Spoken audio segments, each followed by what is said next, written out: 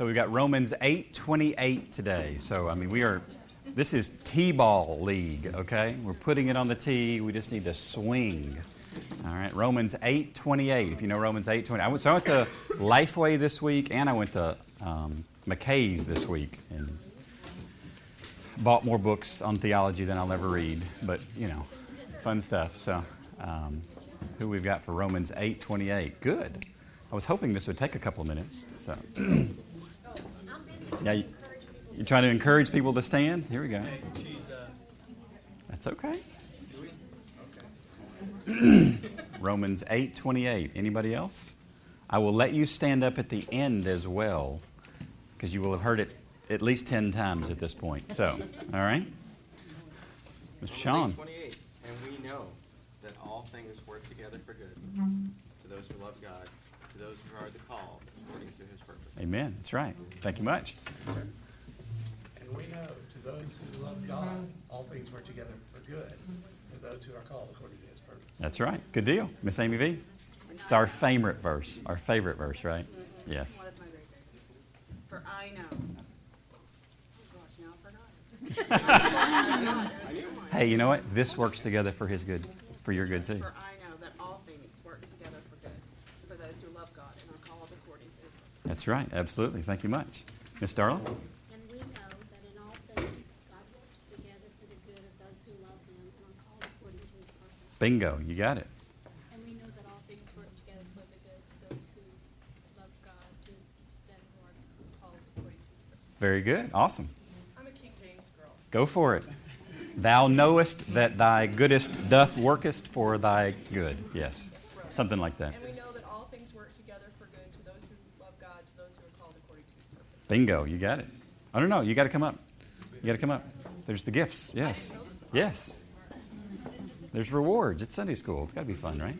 Yes, Dave? And we know that all things work together for good to those who love God and even those who are called according to His purpose. You got it. Awesome. And we know that all things work together for good for those who love God and those who are called according to His purpose. Bingo. All right. So anybody else want to stand now that you've heard it 10 times? They're snatching up some good stuff. So we got CDs, we got books, we got all kinds of things. Romans 8:28. Anybody else? Awesome. Anybody else? Romans 8:28. Literally, I set aside like 10 minutes of Sunday school this morning for this. So if you think you might know it, then I still got some stuff. So has anybody really enjoyed systematic theology? You really have, this has helped, this has been beneficial, this has been good, this has been helpful as far as structure is concerned. So Dave's continued to keep his hand up the entire time. That was pretty good. I've had several folks. Would anybody like to follow along in the actual book? Because, like, if you had a book, would that be helpful? Would that be helpful, Jonas? Would you read it? Every week you would read it. Come here. So I didn't put this one up. There is a test next week, Jonas, by the way. I'm ready for it. There you go. I'm ready. Thank you. Yes, sir. All right, so today we're continuing our series on the doctrine of God. So we've looked at the existence of God, the knowability of God, the attributes of God. We've looked at all different sorts of things. We looked at the being of God, what His fundamental nature is. We looked at the creation of God. Last week we looked at the what? The providence of God, yes. And today we look at miracles. And you might think, what? That doesn't seem like that kind of goes in a straight line there. Well, it sort of does, because you have to have the things that we've talked about so far to have a good working understanding of miracles and how this operates. So, a couple things. This is for sure the most deviation that I am taking from Grudem's book so far relative to the order in which he teaches things. I've listened to Grudem teach, 10 or 15 hours or so at this point on different topics, and he's a very, very humble man, very low-key. He is not overly aggressive or arrogant, as some are that are very well-educated. And the way in which he structures this chapter does not lend itself toward humility. it lends itself toward, here's my definition, here's why everybody else's definition is wrong, and then we'll get to some scripture.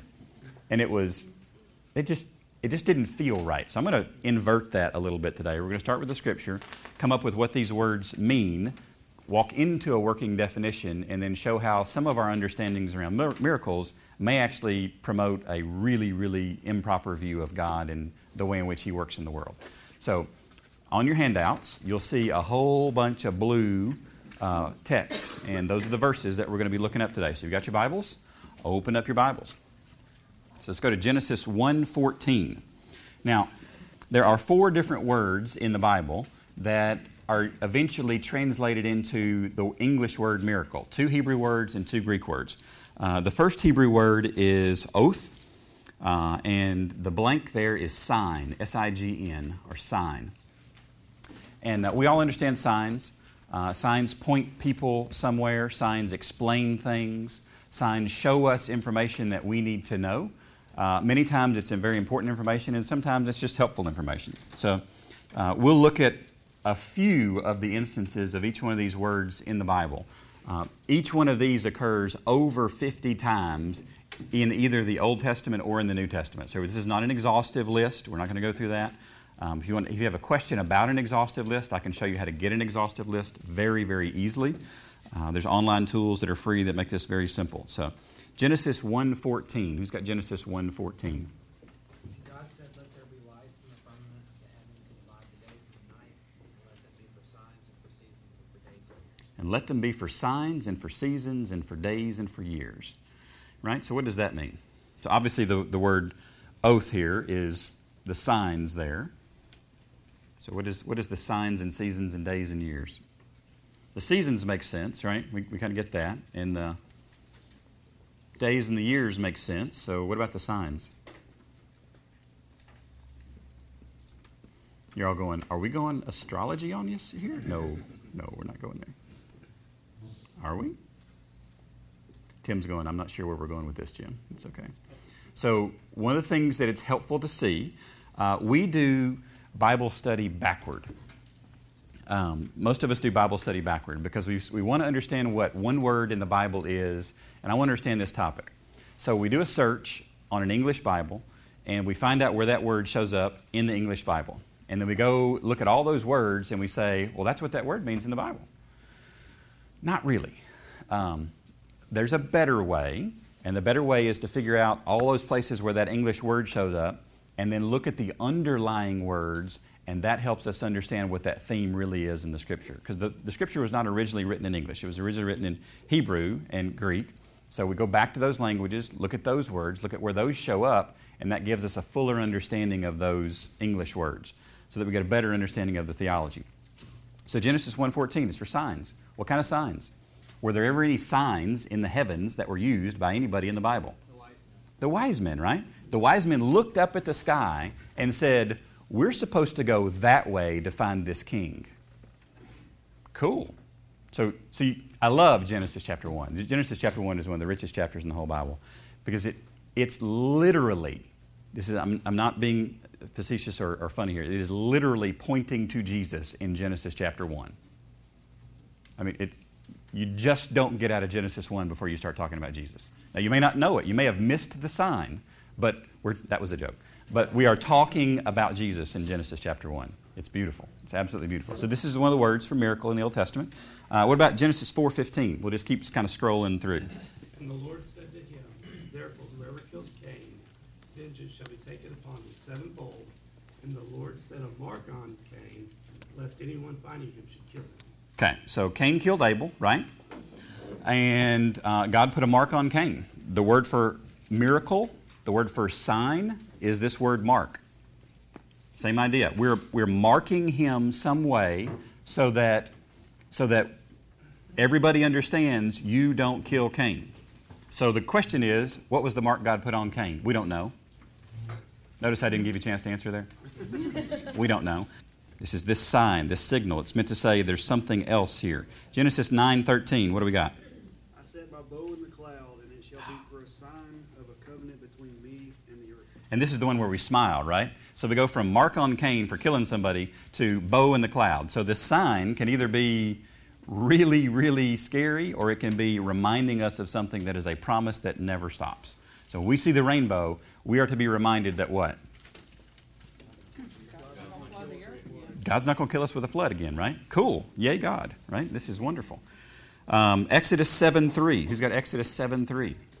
And I will harden Pharaoh's heart and multiply my signs, my wonders in the land of Egypt. Okay, so now we kind of start to inch our way into, all right, that sounds more like a miracle. Because the rainbow, I mean, while cool, didn't really sound like a miracle. And the mark on Cain, while interesting, didn't really sound like a miracle. And the signs in the stars in the heavens didn't really sound like it. But so read that phrase again, the signs and... Signs and my wonders in the land of Egypt. My signs and my wonders. So here's a good Bible question for you. What's the difference between a sign and a wonder? Shock and awe. As good as I've got. Because the word for wonder is the next Hebrew word. That's mopeth. It almost is pronounced like moped, but it's actually mopeth. Sorry, it's just redneck trying to read Hebrew here. So we'll keep going. Exodus 31:13.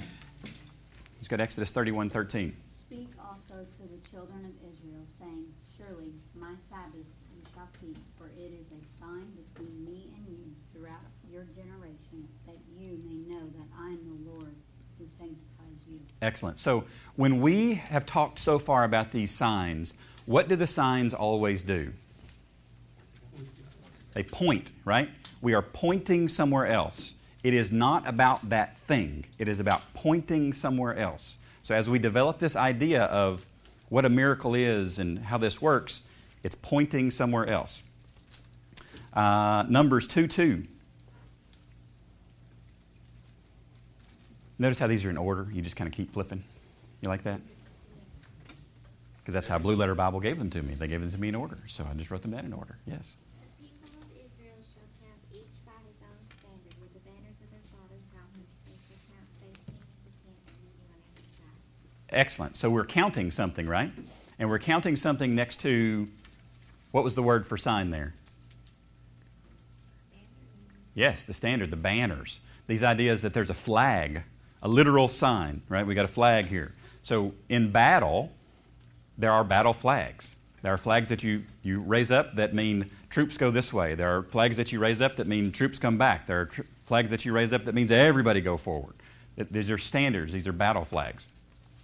Signs that point to something else. 2 Kings 29. Are they talking about there being a standard for each tribe of Israel? Yes, they each would have had a different flag.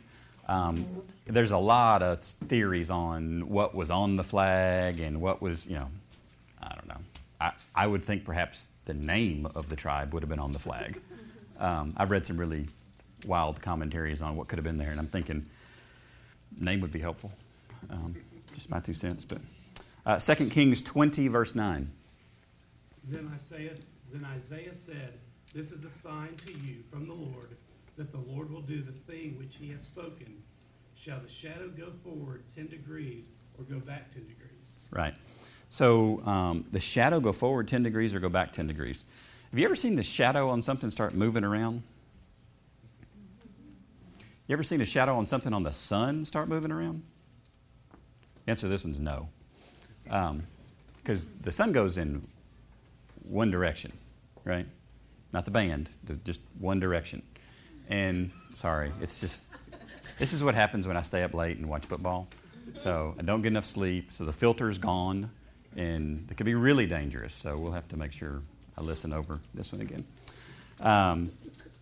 So this sun, this shadow moving back and forth is Isaiah, right?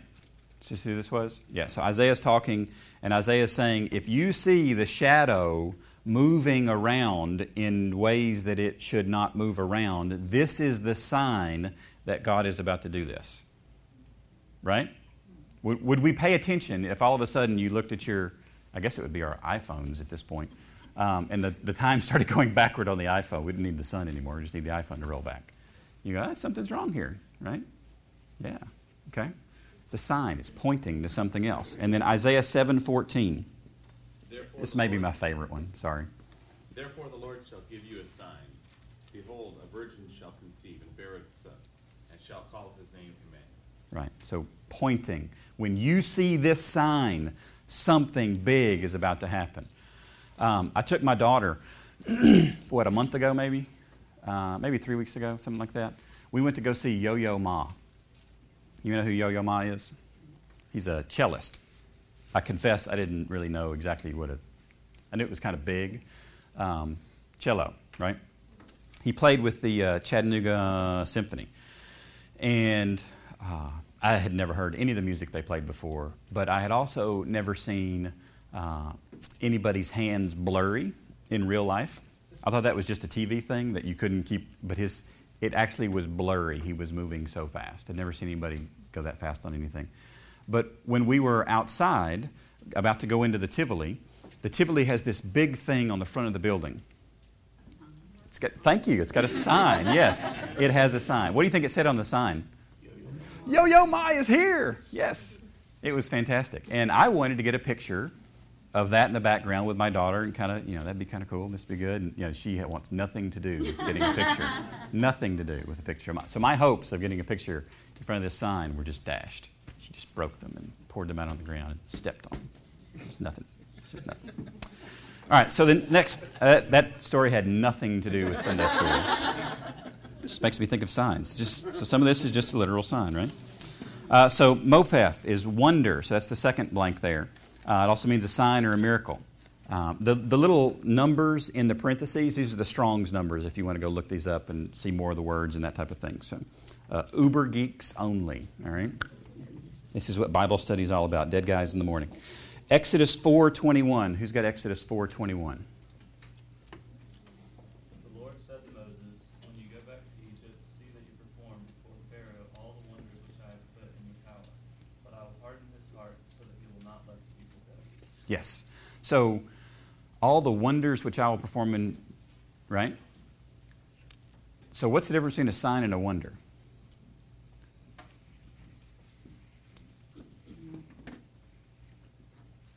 So I carry around change in my wallet because it scratches my phone if it's in my pocket. And I have a coin. This is a nickel. One side is heads, and the other side is... No, it's not. It's a building. And there's no tails, what you're talking about. In my view, the sign is the thing, and the wonder is the awe that comes from it. That's the closest that I can explain to it. So when you get one, you kind of get the other. And sometimes the Bible talks about both. Sometimes the Bible just talks about the sign. Sometimes the Bible talks about the sign and the wonder. Depends on your perspective. But it's all lumped in here together. I'm not going to draw too fine a distinction between the two things because it's kind of one concept. All right, so let's look at a couple of these verses. Exodus 7:9. Who's got it 7:9?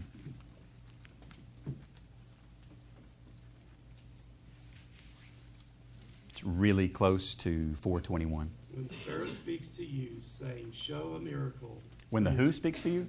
Pharaoh. Pharaoh. Okay, I thought you said sparrow, and I was going to say I don't remember a sparrow talking in the Bible. So you flipped over to Aesop's Fables there, and we're in the wrong book. So great. When Pharaoh speaks to you, saying, show a number for yourselves, then you shall say to Aaron, take your rod and cast it before Pharaoh, and let it become a serpent.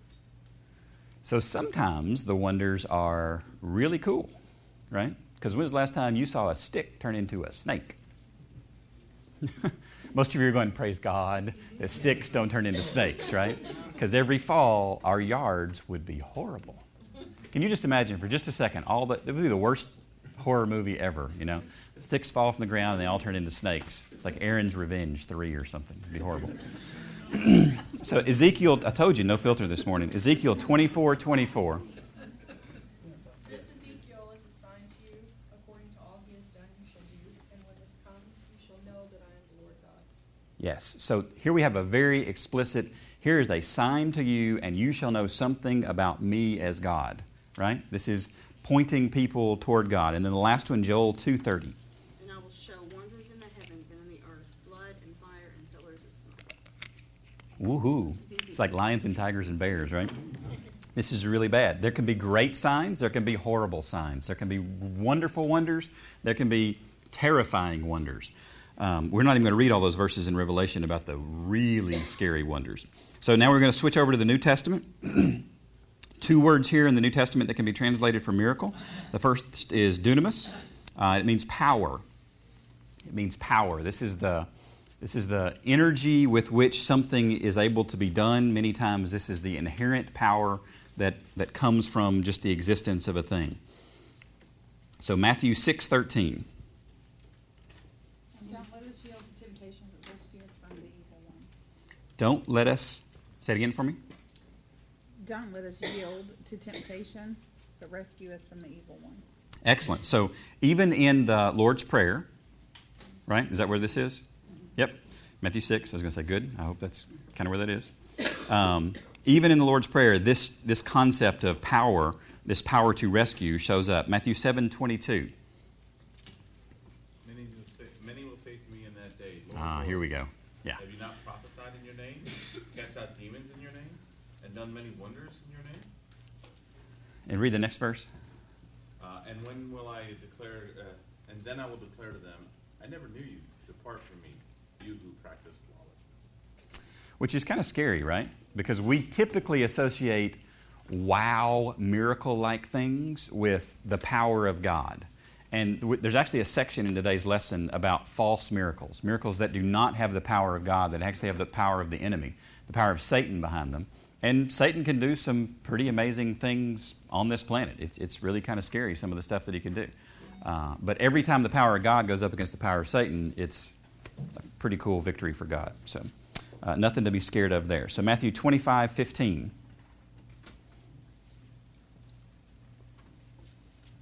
He gave 5 bags of silver to one, 2 bags of silver to another, and 1 bag of silver to the last, dividing it in proportion to their abilities. He then left on his trip. So where's the word power there?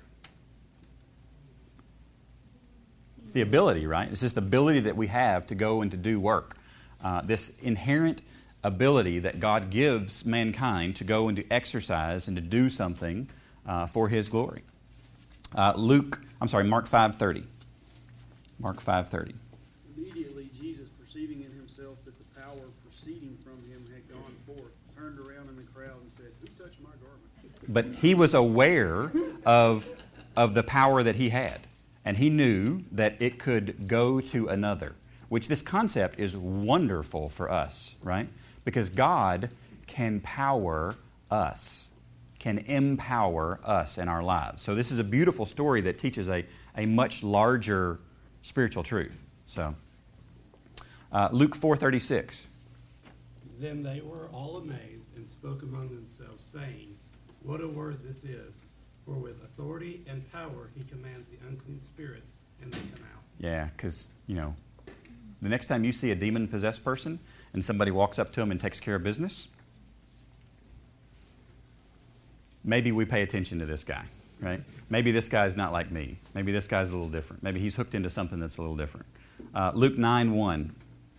Then he called his 12 disciples together and gave them power and authority over all demons and to cure diseases. You see this? This same concept. He gave them power. So this sharing, God can share this with us in a way, and it is beautiful.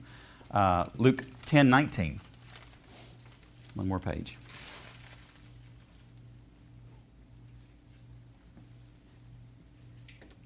No, seriously. Luke 10:19. Again, a division took place among the Jews because of the word.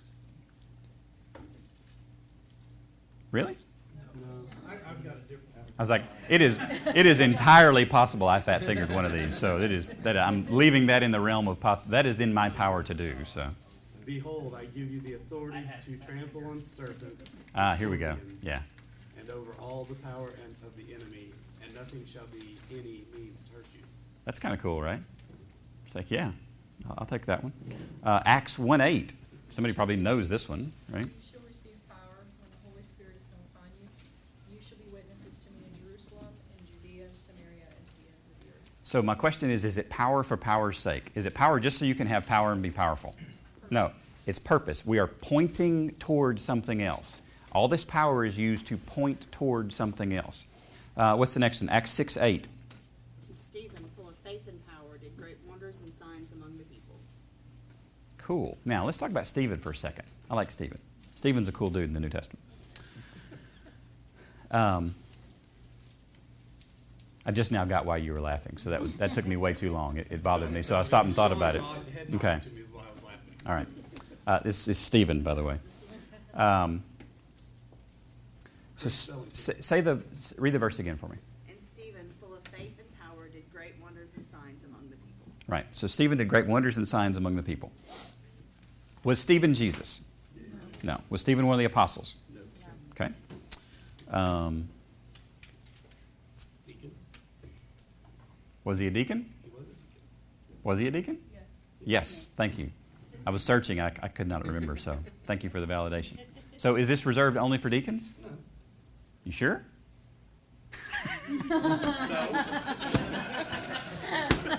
Sometimes it's just fun, Stephen. Sometimes it's just fun. What did Stephen's use of that power get him? He was stoned. Got him killed, right? But what do we see him doing? Pointing. He's pointing. He's using that power to point men to Christ. And it is beautiful. Acts 19:11. Now God worked unusual miracles by the hands of Paul. Unusual miracles, which I love this phrase because to me, you kind of have already encompassed unusual with the word miracle, but unusual miracles, which makes you wonder, what did they not write down there? Have you ever wondered what that white space was in between two verses? And you're like, could you not have just given a little more description between these two verses? That would have been really helpful. Unusual miracles. Just soak on that one for a few days. Romans 1:16. For I am not ashamed of the gospel of Christ. Here we go. For it is the power of God to salvation for everyone who believes. It is the power of God to salvation for everyone who believes. This is the part for us here. For the Jew first and also for the Greek. Woo! There we are. We're the Greek. 1 Corinthians 12:28 and 29. And God has appointed in the church first apostles, second prophets, third teachers, then miracles, then gifts of healing, helping, administrating, and various kinds of tongues. Are all apostles, are all prophets, are all teachers? Do all work miracles? Do all work miracles? So I'll ask you this question. Does everybody work miracles? No. How do you know?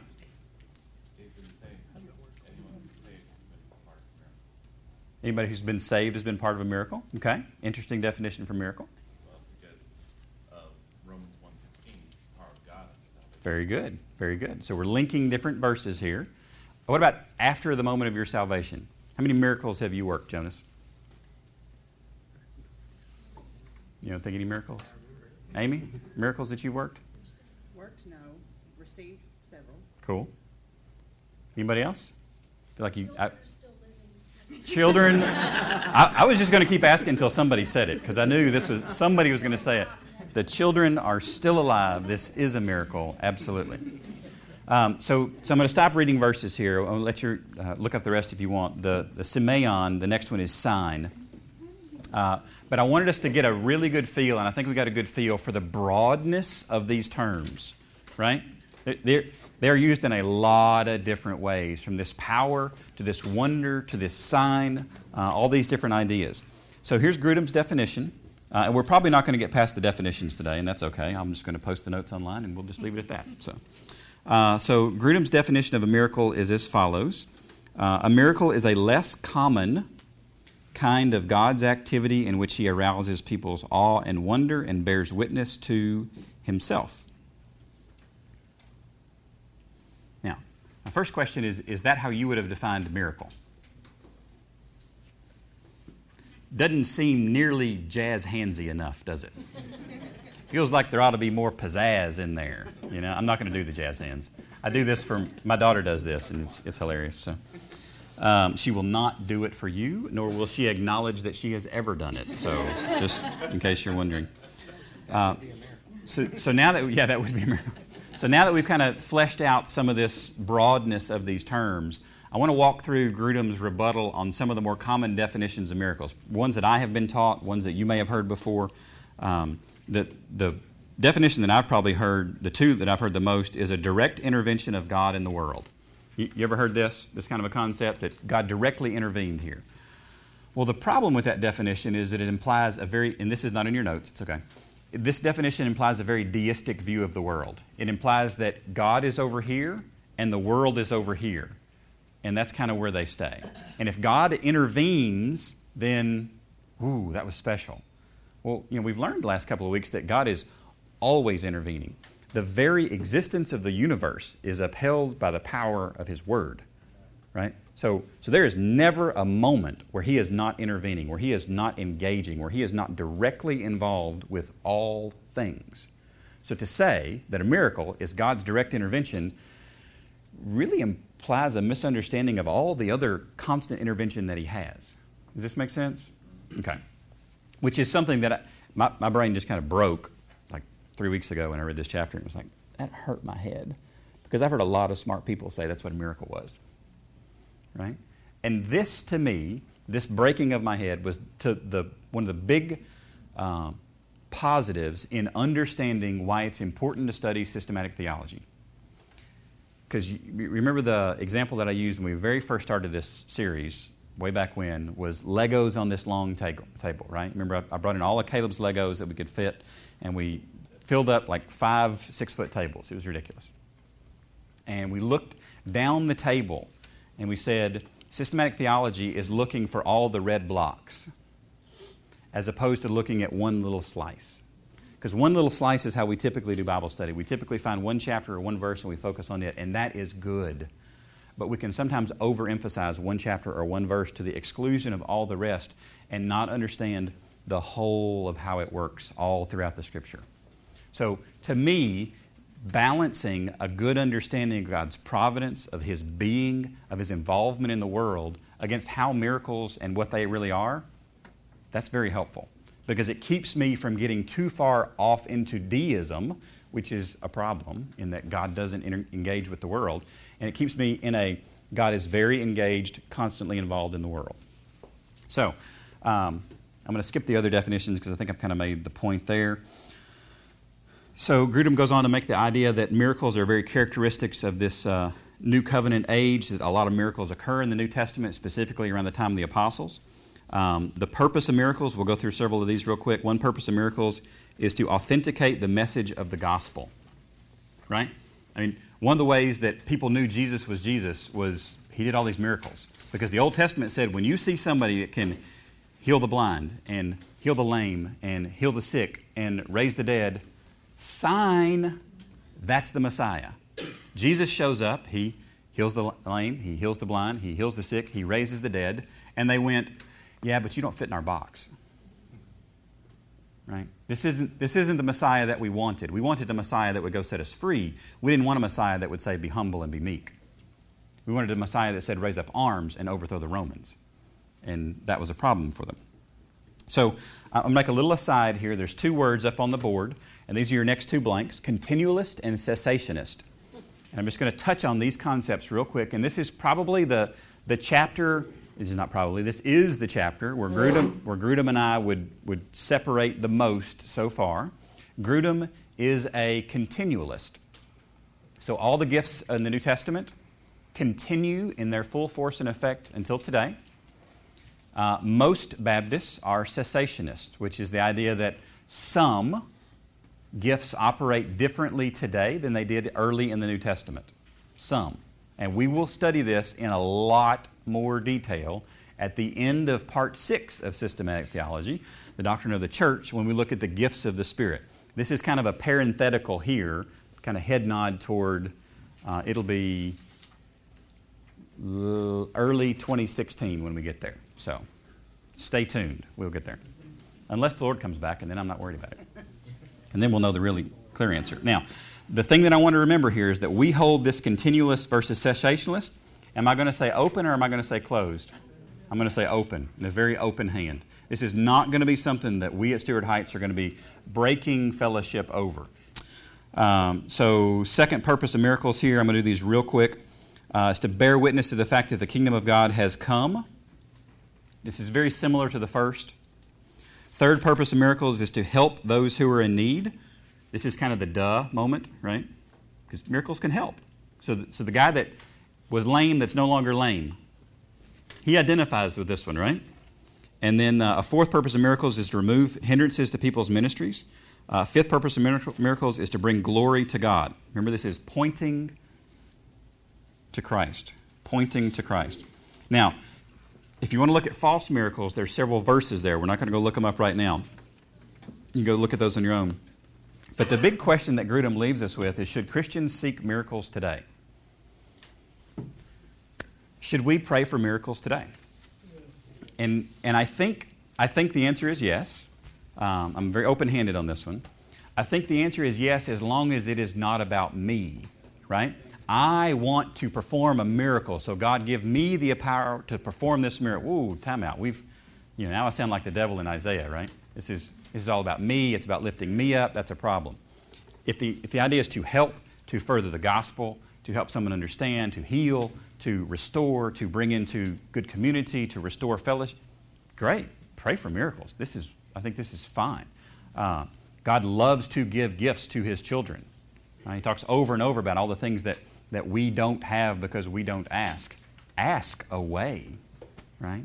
But don't hold God guilty if He doesn't give the miracle that you want, right? So I have to be careful how I balance this desire for a miracle with the reality of the way that sin has impacted and results in our life.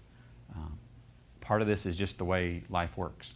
And it is sad and it is awful, and it should remind us that there is a better day coming for the believer. There's a day where I will not need miracles. How about that one? How about we end on that today? Because there will be a day where I don't need miracles. Amen?